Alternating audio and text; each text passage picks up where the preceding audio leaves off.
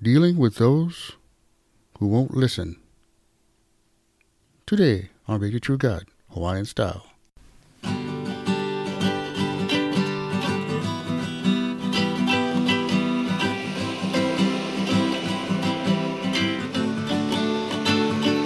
Aloha Monday, everybody. I'm your host, Brother Mel, also known as Ida Gag. And I want to say thanks for listening to the show. And today we get that show about listening on those in your life who won't listen and making life harder, making situations harder than they have to. And it's a condition of the heart. We know there's nothing wrong with their ears. You know they're not deaf. It's just they choose to be like that. They choose to be stubborn. They choose to think they're smarter than everybody else.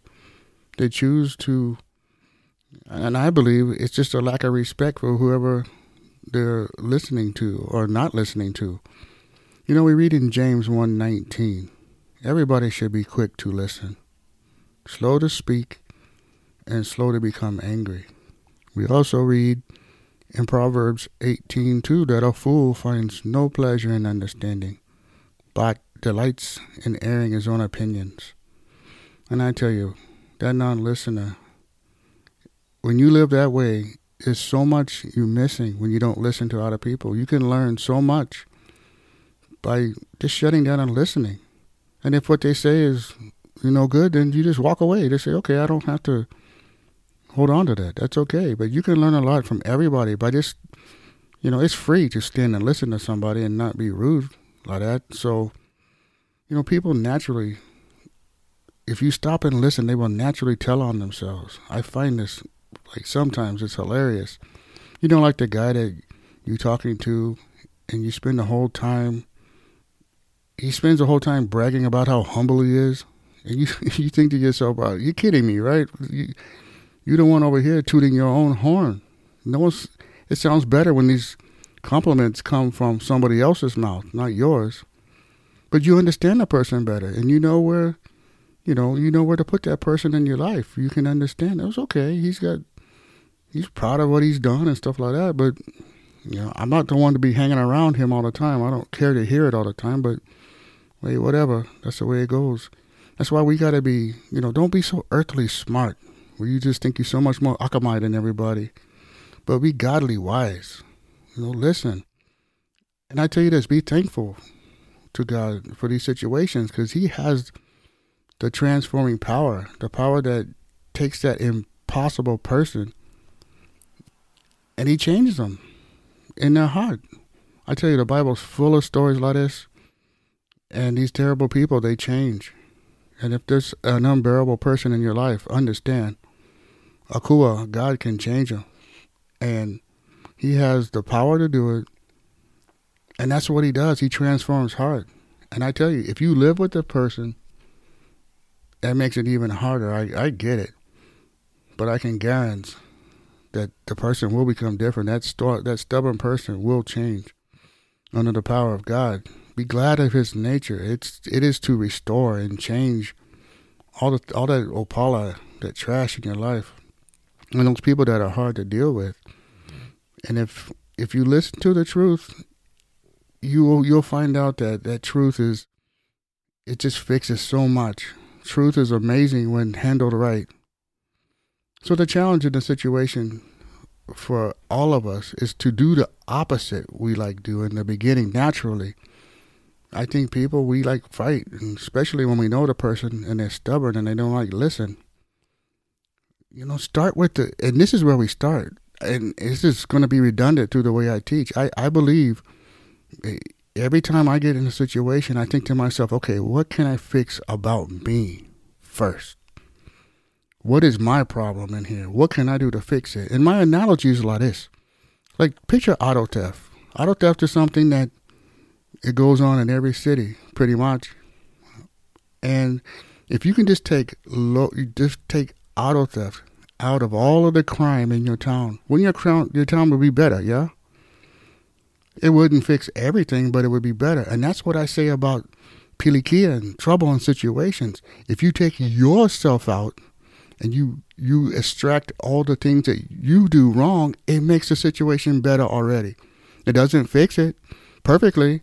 It doesn't it's not the end result, but I tell you this, it's better just like having no auto theft in your town. I think it's the same way.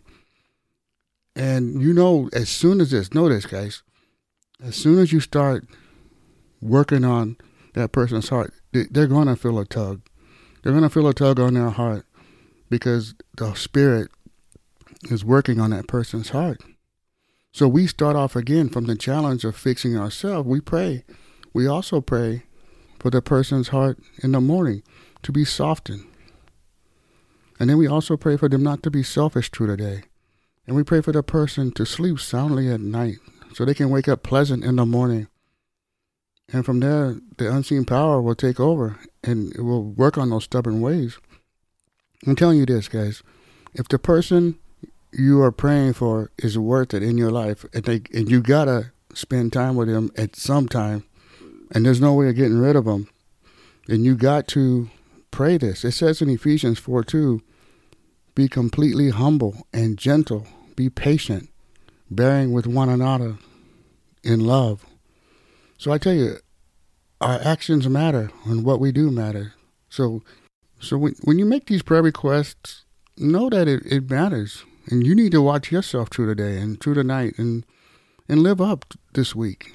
Aim for some things that are different, better for you, and aim, to be softer and kinder. If the relationship means that much to you, then you need to make these changes, and it starts with you. Because I tell you this, hard-headed people, they're not looking for change.